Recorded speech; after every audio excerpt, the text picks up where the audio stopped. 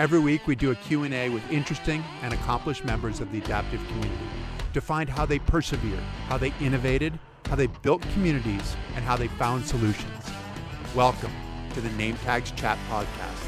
Welcome to the Name Tags Chat Podcast. Today we have Connor Hogan on, who competed in 2018 in Pyeongchang at his first Paralympics, is hoping to compete in Beijing in March.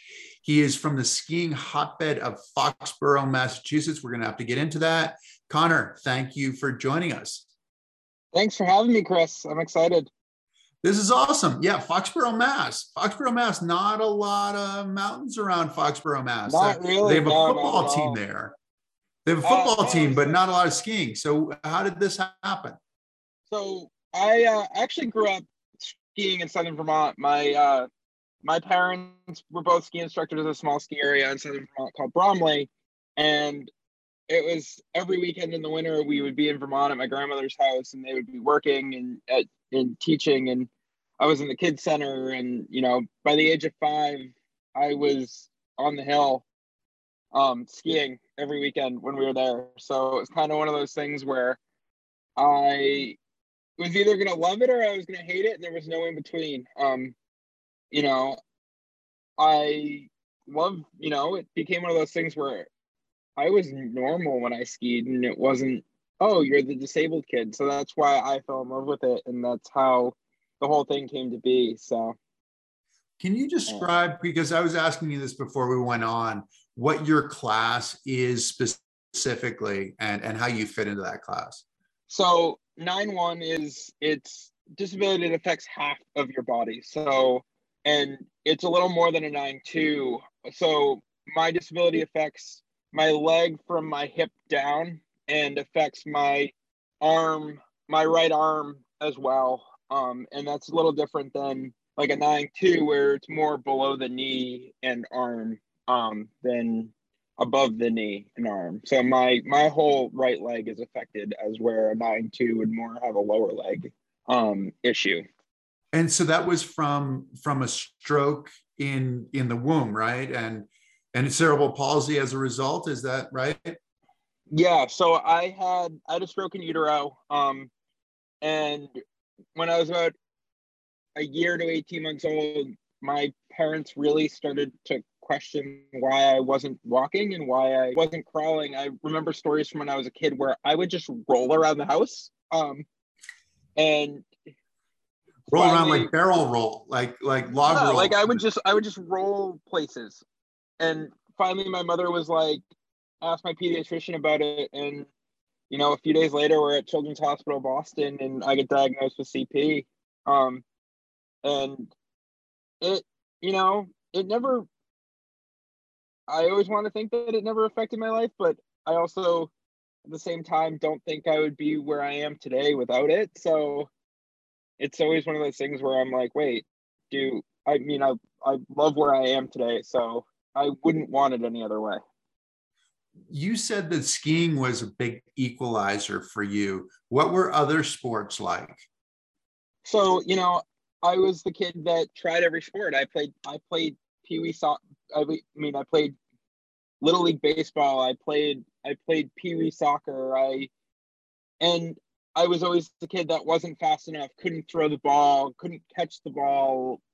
You know, I was always the underdog when it came to certain things. And I always felt left out. And even when it came to sports and gym, like I couldn't climb the rope or I couldn't shoot a basketball. And ski racing was that place where I could always go as a kid. And I felt accepted and I felt the same, and I had the same struggles that every other kid had on the hill, and I could get involved in ways that I couldn't other places. And for a long time I ski raced able-bodied, and people either knew I had a disability and didn't care, or didn't know I had a disability and it didn't affect them.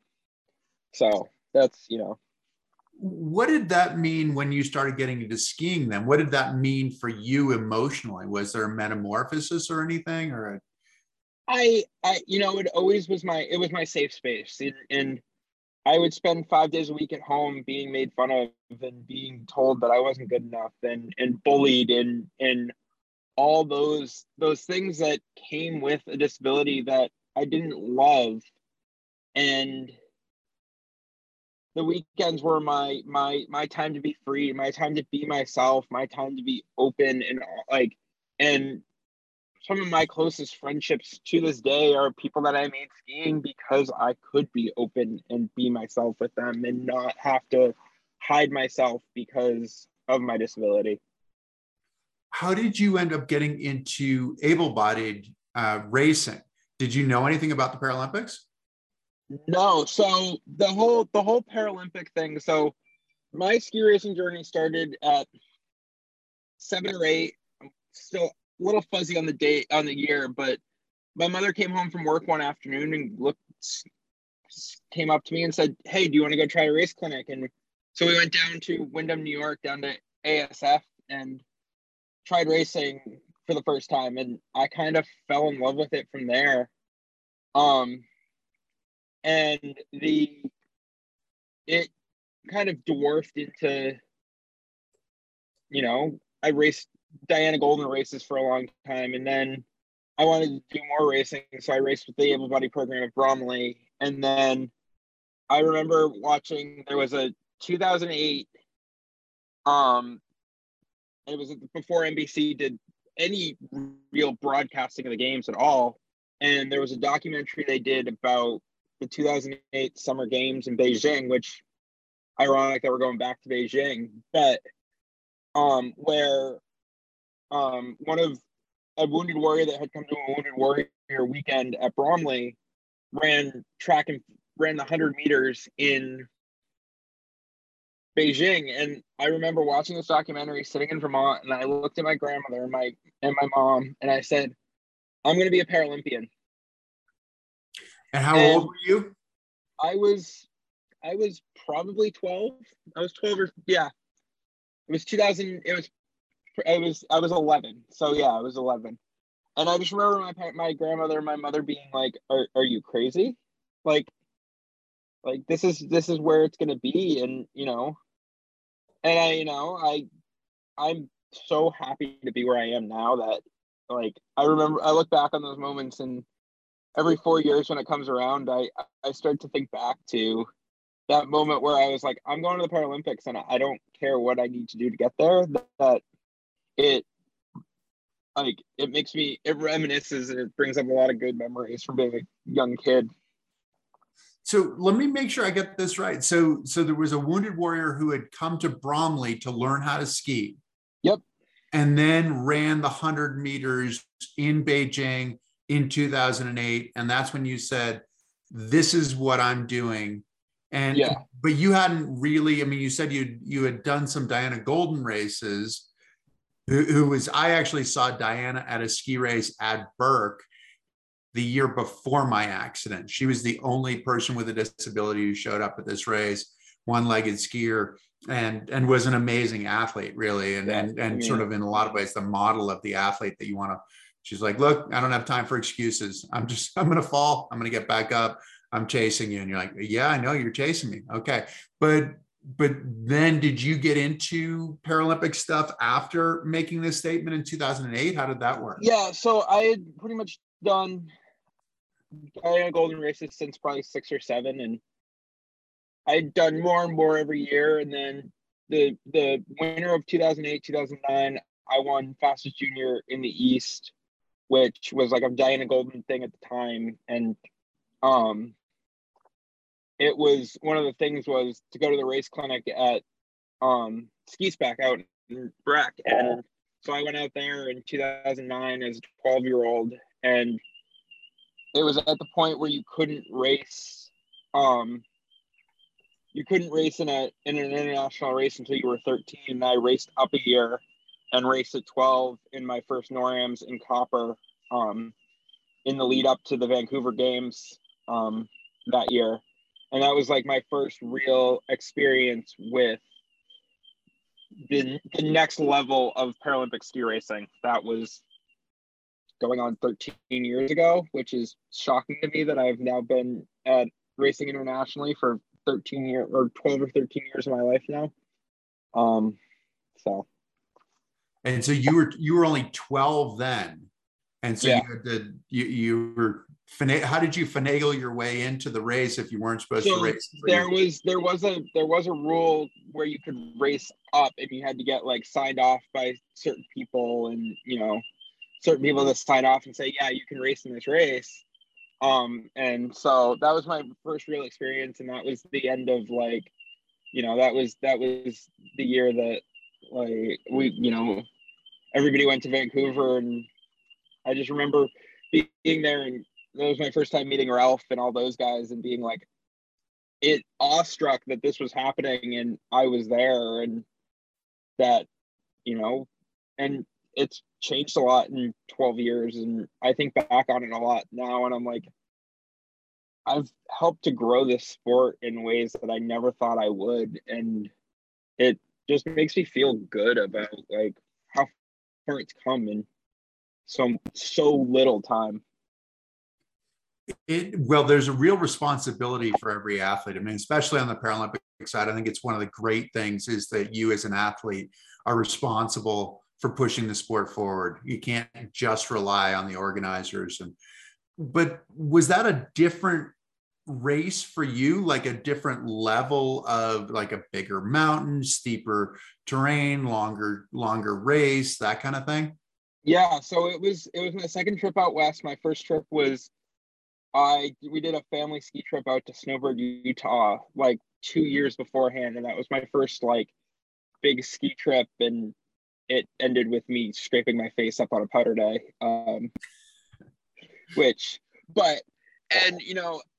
It was a bigger race. It was a different experience. It was a games year where there were probably 75 or 80 people entered in this NORAM. If I think back now and think about it, just that there was that many people in this NORAM. I mean, I just got back from St. Moritz earlier today, actually, and we were talking about how you can always tell when it's a games year because there's so many more people entered in races. Right. A lot of these countries and a lot of these people don't necessarily have the budgets to be able to go to the races every single year. But when it's a games year, everybody goes to all the races. Exactly. So I just remember it being like, okay, wow, this is the experience I'm having. Like, I'm ski racing against people that have won Paralympic medals and are going to win Paralympic medals. And it's just one of those experiences where I was more awestruck than anything. And that was, I go to a NORAM now, and I'm the person that everybody looks up to. And it's a weird, I don't know, weird isn't the right word. It's a different experience for me now, thinking back on it. Like, that was me at a younger age. Do you feel like that person now? Do you feel like the people that you looked up to, that you were awestruck? Do you feel like a Ralph? Do you feel like even like a Laurie Stevens, or those kinds of people who are Tyler, who's there back then? Yeah. CDY. I mean, you had a bunch of people who had won a bunch of medals, right? Yeah, no, and I do, and I still look up to those guys. I still look up to Tyler. I still look up to CDY on a regular basis, and think that like that is what I want. I mean, my goal is Super G or downhill gold in a games, and the other goal I want is I want the downhill title. I want the downhill season title. That was another one of my big ski racing goals that I want to accomplish before I retire. How do these work when you set a goal like that, and you say, because you're talking about gold medal at the Paralympics, you're talking about a downhill crystal globe, so that's for the season long. When you set those goals, how do you go about achieving that, and how do you go about reminding yourself of that goal? So the both of those. So I work out in a gym with some training staff here on the east, in just outside of Foxborough in Norwood, and right after I started working out there the year after the game. So 2019, the summer of 2019, I started working out there. And one of the things that I gave them probably pretty soon after I started working out there was I gave them one of my Paralympic bibs from the games in Pyeongchang. And we took a Sharpie in gold. It was a gold Sharpie, and we wrote Paralympic gold on the back and then Crystal Globe on the back. And we hung it in the gym. And every day when I leave the gym, I have to walk by it because that's the only way out of the gym. And to this day, Jason and Cameron, like, that's your dream right there on the wall. Like, you can't, like, I can't go a day when I'm at the gym working out, not thinking about it because it is right there. And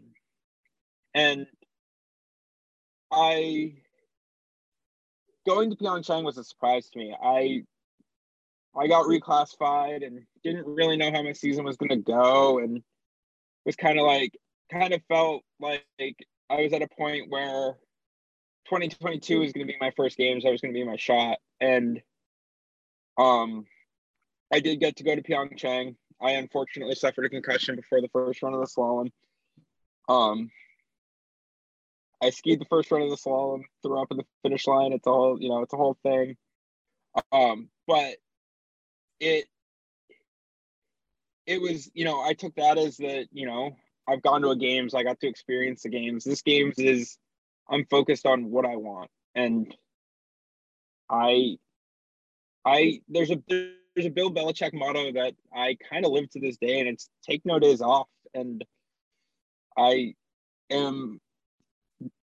will say it's one of the bad habits I get into is where I don't take enough days off sometimes. There was one point this summer I went 43 days doing some kind of workout every day, and I finally hit a wall and I was like, I need a day off. And so it's one of those things where you have to balance everything to get where you want. So with hemiplegia, with your right side being affected, both the arm and the leg, what is it that you have to work on in the gym? What makes you a better skier? So I do a lot of the same exercises that any skier would do: squats, deadlifts, bench press, all that kind of stuff. But I probably, I do a lot more agility. I do a lot more right-legged balance stuff. I do a lot more, those kind of things to try to build the strength in that strength in that leg and the ability to have the quick twitch that it involves to be a ski racer at the next, to be the best in the world. So what does agility look like? Can you give us an example of what you might do? So it kind of depends on the day, but some days we'll do a lot of we'll do ladder drills. We'll do quick feet, double jumps, those kind of things. And then other days we'll do so the gym that I work out at is a big football gym and a big baseball gym. And so there's a lot of D1 recruits that work out there, and high school guys that are going to go on to be D1 recruits. And so I do one of the things that I've done differently than I think a lot of ski racers out there is I've done a lot of football drills. We do cone drills on a regular basis. We'll do drills where I'm getting, rubber lacrosse balls thrown at me, and I have to catch them while we're running certain drills. So it's a different. It took me a long time to find a place that I felt comfortable working out at, and a place that I felt like I could do, we could change things up, and we're always trying to find new and better ways to do something. Okay, so you're saying that at some point they are throwing lacrosse balls at you, which lacrosse balls are rubber, but they are really hard. Yes. and hurt a lot. But they're training lacrosse balls. You were always the little kid. Softer. You said you were the kid who couldn't catch back in the back in the day. That's why skiing was appealing. So skiing's appealing. Now you're out training and they're throwing lacrosse balls at you. How does that work? Does it work I will say well? I've gotten better at catching than I was as an 8-year-old kid, but still once in a while I'll miss with the lacrosse ball, and it will hurt. I will have some bruises every once in a while from lacrosse ball coming. And I mean, they're training lacrosse balls, so they're like the air filled ones, but still they're pretty painful when you're tossing them and trying to catch them and all those things. But yeah, no, it's just a, it's a different way of looking at the bigger picture. And I think one of the things that curious thing is that as a sport has developed so much since I joined it. And, honestly, ski racing when I was a kid was kind of the start of, it was like the end of the first generation of shape skis and the beginning of like, let's see where we can push the boundaries of ski technology. And I think to a certain extent now it's skis have been pushed to a certain extent. Now we're at the point where we have to find the way to be the fastest, be in the best shape, be the most athletic, be the, the best aerobic person to go out and perform on a day in and day out basis. And we've tried a lot, we've changed a lot of things. So it's just interesting to see how things have progressed. Definitely. So you ski with 2 skis and 2 poles. I mean, one side of your body is affected, but 2 skis, 2 poles, if you're at the bottom, or you said even when you were racing, some kids didn't even know that you had a disability. What do you need to do race day to be able to perform at your best, to minimize the spasticity that might well be working against you?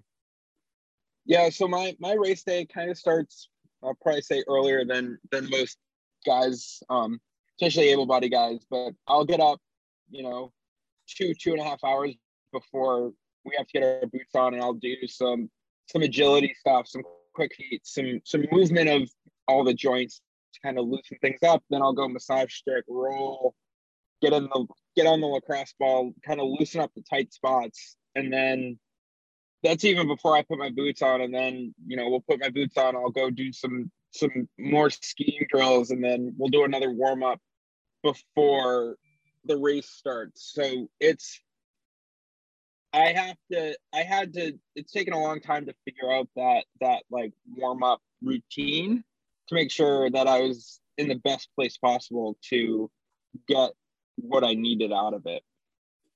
How is it now? Because we talked with Spencer a couple of weeks ago, who actually is a 9.2, right? So you guys are in the same class, but in a bifurcated class, right? So you're a 1, he's a 2, but it's in that class that is affected on one side of your body, both arm and legs. And he was talking about similar kinds of things like the quick feet beforehand. Is it helpful to have a teammate who's in a similar situation to be able to, do some trial and error? Yeah, I think we have a really great staff behind us that will listen to us and will help us kind of work through each thing that we need. And, it has been a lot of trial and error. I mean, I think both me and Spencer have gone through a lot of different iterations of what our warm-up is, and it's been over they can build up over years and years and years to perfect what that warm-up is. I would say, I mean, I still don't think to this day my warm-up's perfect. Don't get me wrong, it's 100% not perfect, but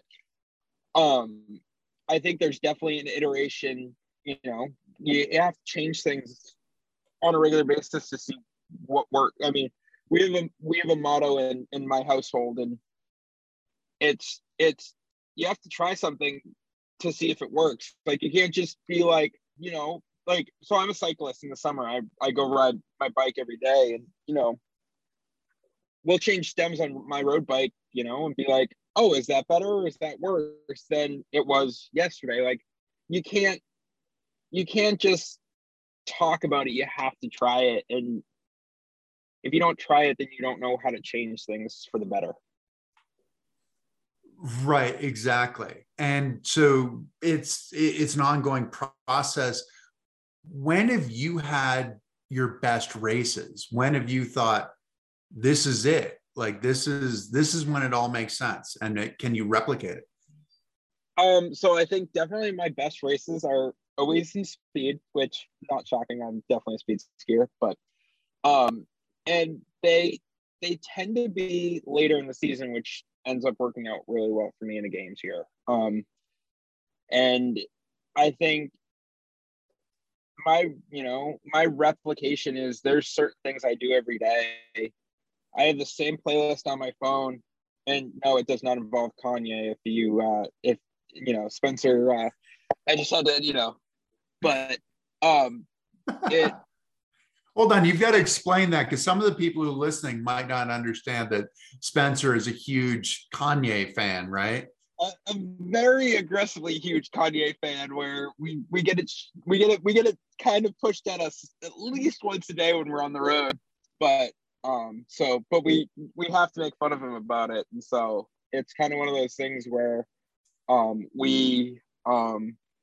but no, I mean, I have my same playlist, and I have kind of these same things that I do every day, and I have a routine on race day, and it involves me picking up the phone after inspection and calling my father and talking through things. And it's one of those weird, like, I don't think weird is the right word, but it's one of those things that's different between me and somebody else, that I have to do. And if I don't talk to him, then I tend to have a bad race, which, if you ask him, would have been evident yesterday when I got through 3 gates of a slalom and then crashed. So, What role has your father played for you? You said that he coaches you at home. What role has he played for you? He's really he's my technical skiing guy. We ski 5-6 days a week when I'm home. He's my coach on the hill in training. He's the guy that taught me how to ski. He's the one that works through boots with me. He's the one that works through skis with me. That's actually why I'm currently sitting in the car, if you can't tell. We are driving to Vermont to do some ski testing tomorrow. So it's he's kind of the person I can talk to and I talk things through with. And he's really been he's been the reason behind my success. And I honestly wouldn't be where I am today without him. And it makes me, I love being able to share where I am with him on a regular basis. And so he's just kind of my technique, I'm going to call him my guru. He probably won't like that term, but that's what he is to me. So how do these conversations go? You said that you do inspection, and then you get on your phone and you call your father. And this is from the US, this is from Europe. It doesn't matter. From Japan, from China. It doesn't matter where in the world we are. I called him after inspection in Pyeongchang.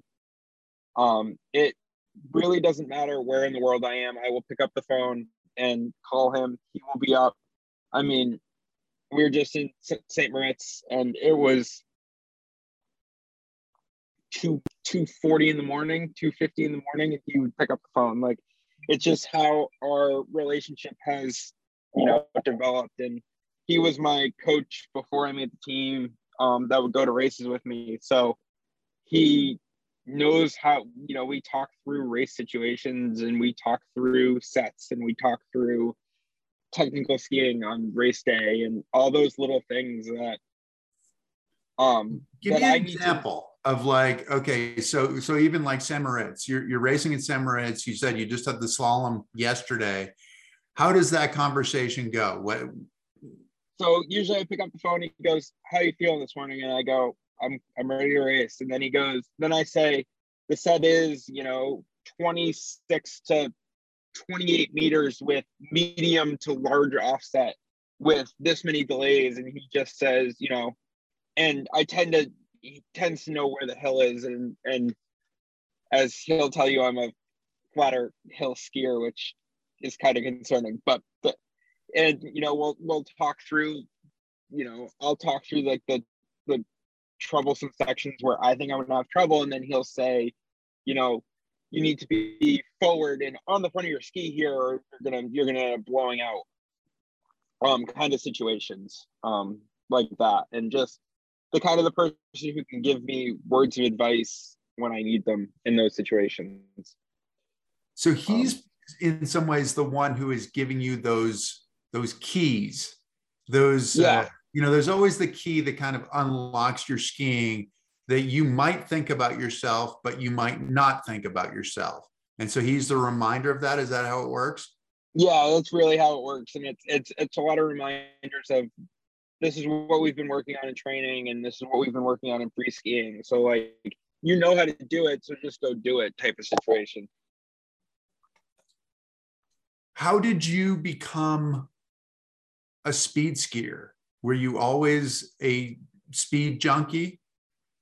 No, I grew up skiing slalom. I grew up in a small ski area where the most you probably could run was 38 GS, which as you know, or 20 gate GS, which is not a lot of gates, especially as a J5. I mean, that's, you know, that's nothing if you think about it. And so when I was 15, I moved to Stratton, which is a little bit bigger mountain across from Bromley. And I grew up, I started spending time in training and becoming friends with one current US ski teamer and one former US ski teamer who is still competing on the World Cup. And they both became one of the, you know, she's a downhiller on the able body team now. And so they pushed me, and training Super G is one of those things where I realized I loved going fast and I didn't want to stop. And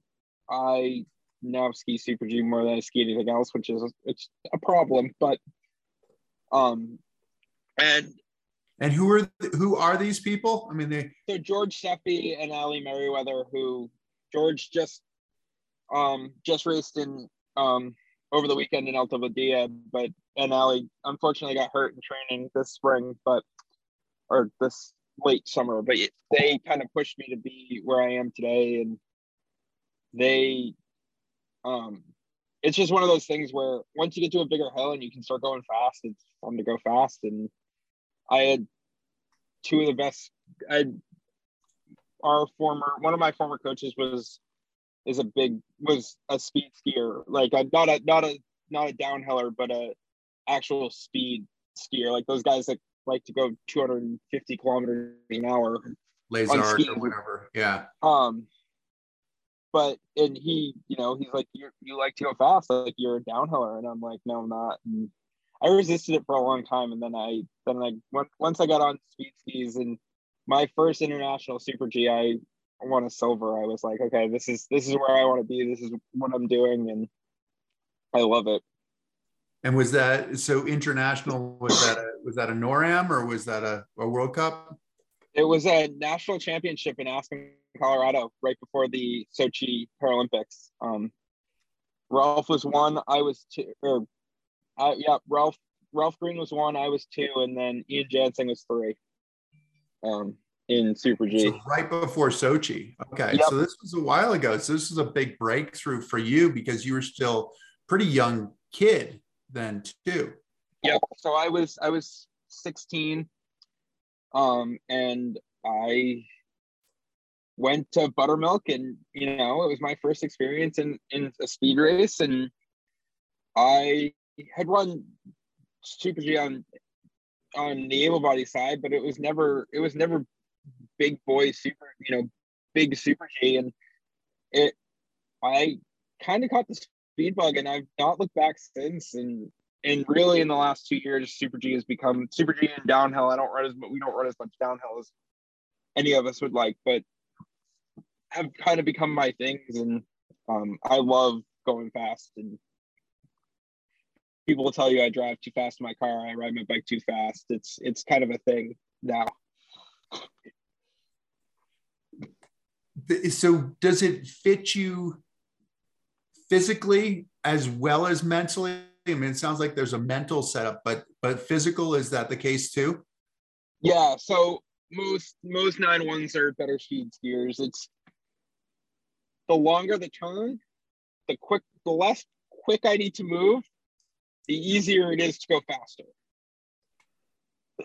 And it's one of those things where I had this really, so going into last season, I lost 50 pounds of weight, which is still shocking to me in general. But before that, I was 230 and I was a downhiller, but I had to relearn what being a downhiller at 185 meant in bigger scheme of things. And for a little while, I was like, oh, I'm not going to love downhill as much anymore because I'm not going to be able to go as fast. And when I realized that Super G and downhill were almost more fun at 185 than they were at 230, I was like, I can still be a downhiller. Like this is where I am, and this is what I love to do.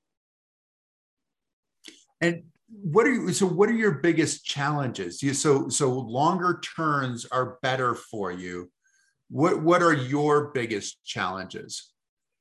My biggest challenge is the fact that my right leg doesn't collapse as quickly as somebody else's. So in slalom, I get caught on my left footers because I can't get my right foot out of the way, and then I'm stuck, and then it just kind of snowballs down the hill until I'm so far out that I blow up or I am slow because I have to throw them sideways to slow down to get it back to a position where I can actually ski it. As we're in downhill and Super G, I can just throw the ski, I can just go, and that's how it is. Which is one of those things that's a little bit counterintuitive, right? So your issue is on your right side, but because your right side is less flexible than your left side, it makes it harder to make the turn with, as a ski racer, you're making your turn with the outside ski. So the ski that is away from the gate. So when you're making a left-footed turn, theoretically, that should be your better turn. But because your right leg doesn't flex, it keeps your left leg from actually making the good turn that it should be. Exactly. And then I get stuck, and it's ugly, to say the least. Wow. Okay. Now, what are the challenges on the other side? Like the challenges on your right ski when your right leg is your outside ski? So the biggest challenge on that side is I don't trust it with 100% of my weight. And so there will be situations where I'll be in a turn going 50 plus miles an hour, and I end up being on my inside foot because I don't trust 100% that my right leg will hold me in that situation going that fast. And I end up releasing it a little bit, and then, it slows me down. But that's that biggest, like, it's a big trust thing. It's a big mental game, is to know that I can trust that side through anything. And that's the challenge, I would imagine, for you when you ski well, is when you're not banking into the hill, right? When you're getting that separation of upper and lower body, where your upper body is going down the hill, your hip is into the hill, and you're making the turn. But the safety mechanism is that I don't want to commit too much to this. So you kind of just tilt over. And when you're tilting over, you're inside and your weight is on your inside ski. Yeah, exactly. So. And that's the biggest challenge. Okay. What are you doing to combat that? I mean, obviously there's training, there's got to be a mental side of it. Oh, there's 100% a mental side to it. And there's always the, it's the more I do it, the more I trust it kind of situation, 10,000 hours is a big thing that, you hear. And I 100% say it's true because I learned how to ski. I'm going to say properly because that's the only word I can think of right now. But I learned how to ski properly in my late teens. Like, I didn't really know what it meant to have upper body, lower body separation, be able to to get long and let the ski get away from you and all that stuff. Like that's still stuff I'm learning to this day. And I think the biggest thing is being able to trust every piece from your skis to your boots to your physical preparation in the summer, that it is all going to work out in the end. Well, it's all going to work out in the end, but then you also have to contend with the conditions, right? So watching you from Pyeongchang, I think you were 24th in the GS in Pyeongchang. Yeah. And it was hard, but it was also, in some ways, it was that spring hard, right? Where it had been really warm during the day and then froze overnight. And so you get that rattly, hard snow. It was 76 degrees today, the GS in Pyeongchang. 76. So it got really warm. It's not supposed to get that warm. Yes. No. And you don't really know what to expect, though, when you go to Beijing, do you? No, not at all. This will be, it'll be a new experience, to say the least. So when you're talking about some of these things, and when we're talking about the physical, we're talking about the mental, you're talking about that you ride your bike, you look like, and you're actually doing it right now, you're anticipating my question. There's a bit of Michael Jordan going on with you, right? I mean, is your tongue part of your steering mechanism? How does this work? It really is. You know, my tongue hangs out. It's a bad habit I have. I'm trying to break it, but yeah, my tongue kind of has to go out to. It kind of is like a gravitational pull situation. I don't know. You know, it looks like you're helping to steer. Yeah, I'm supposed to be wearing a mouth guard, but don't tell anyone that I'm forget to put my mouth guard in on a regular basis.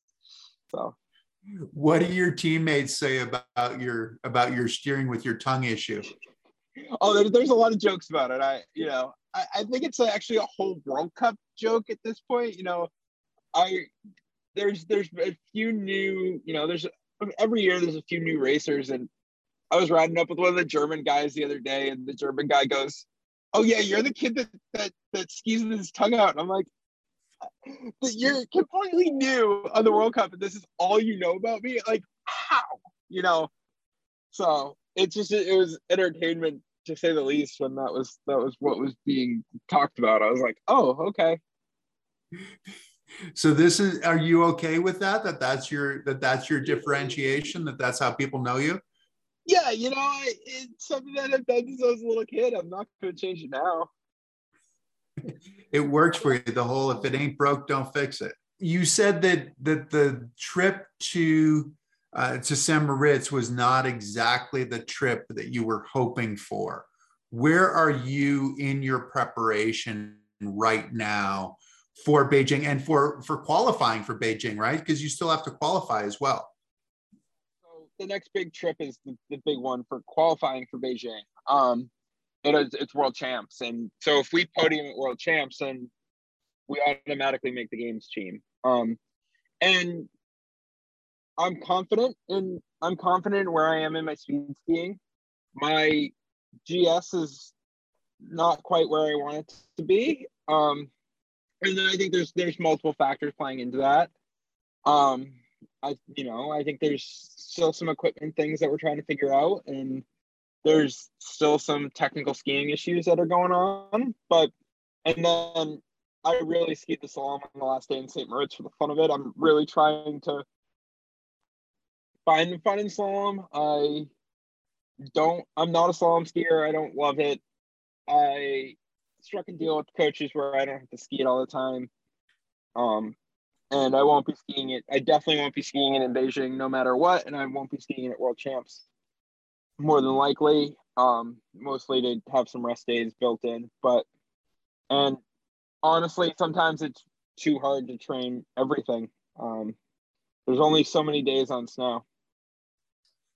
It's funny because you quoted Belichick before that there are no days off. You went 43 days during the summertime of doing something, of training every single day.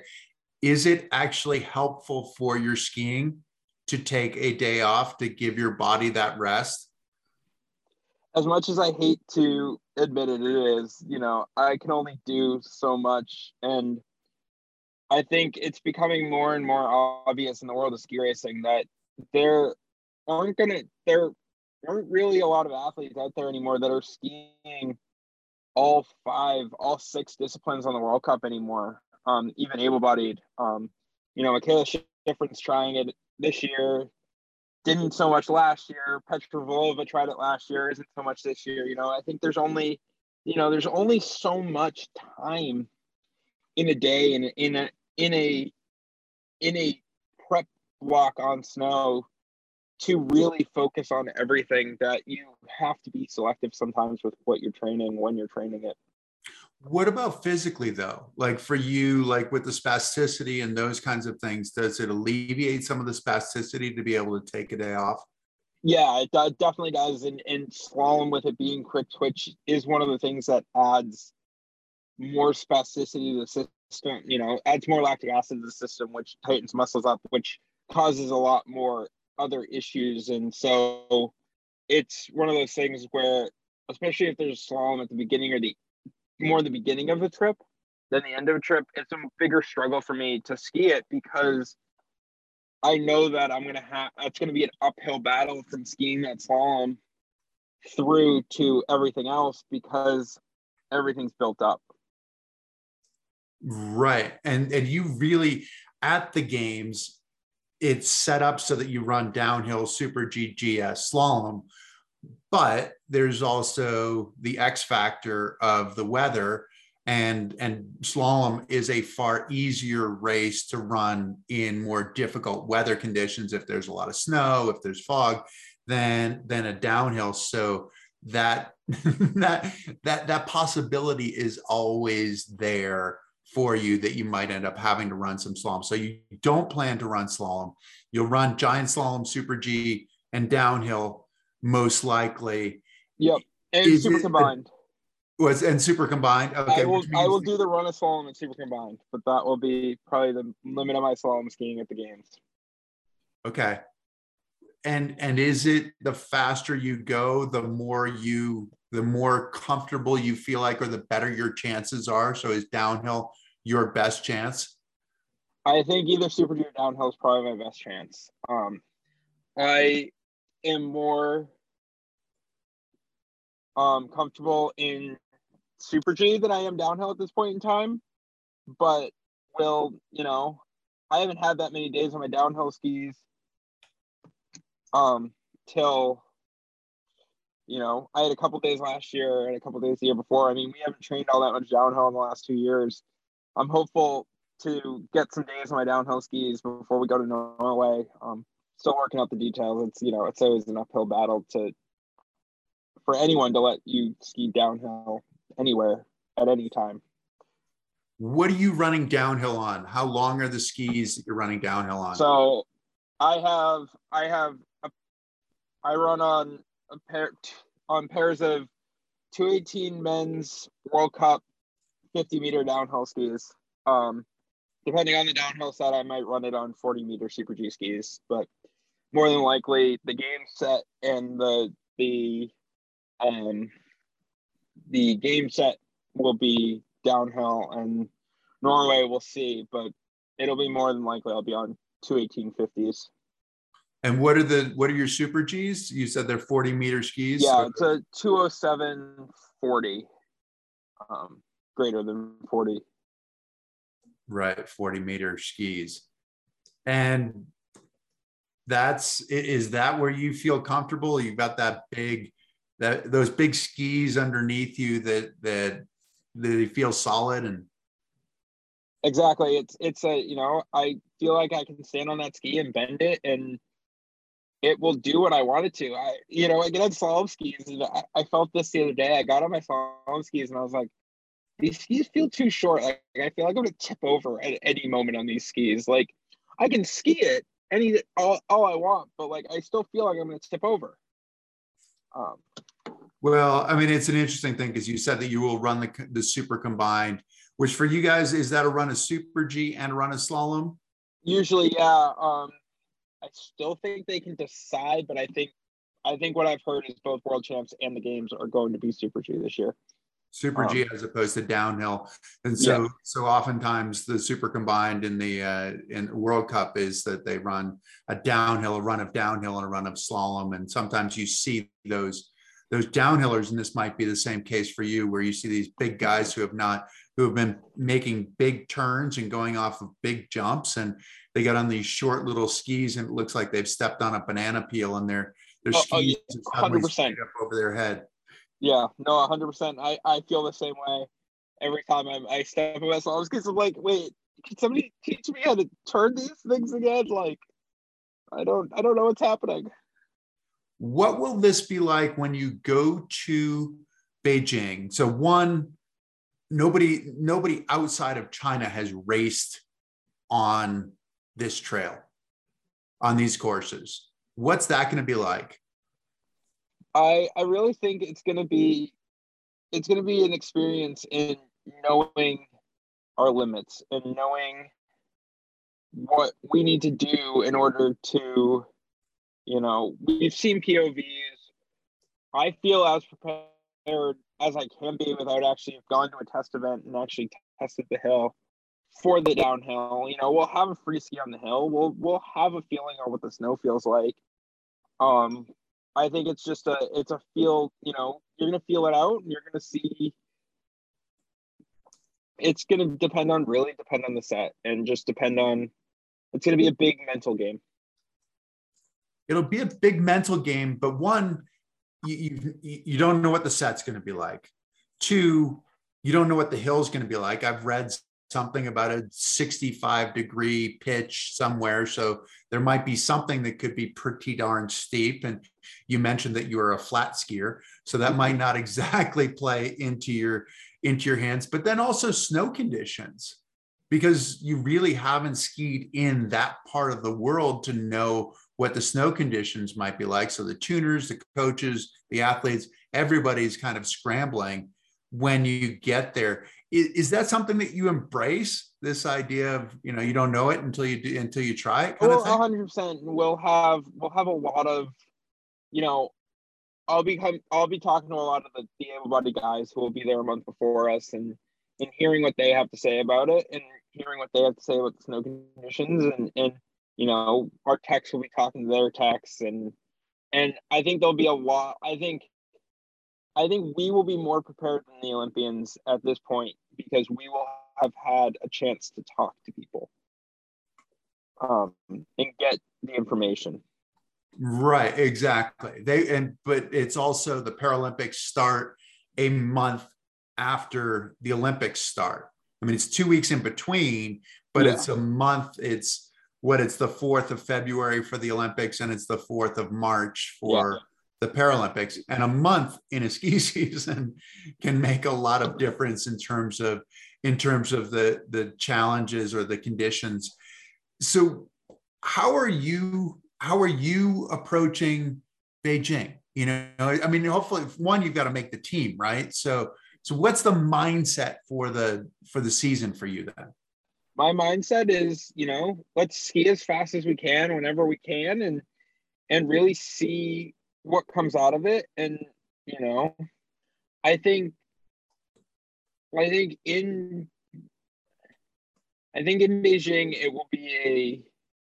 it's going to be a whole different experience than normal games with COVID and the restrictions. I mean, we were talking about it as a World Cup in the last few days when we were together. It's like, we're really going to spend 2 out of the next 3 months together, contained in relatively small confines of villages or hotels.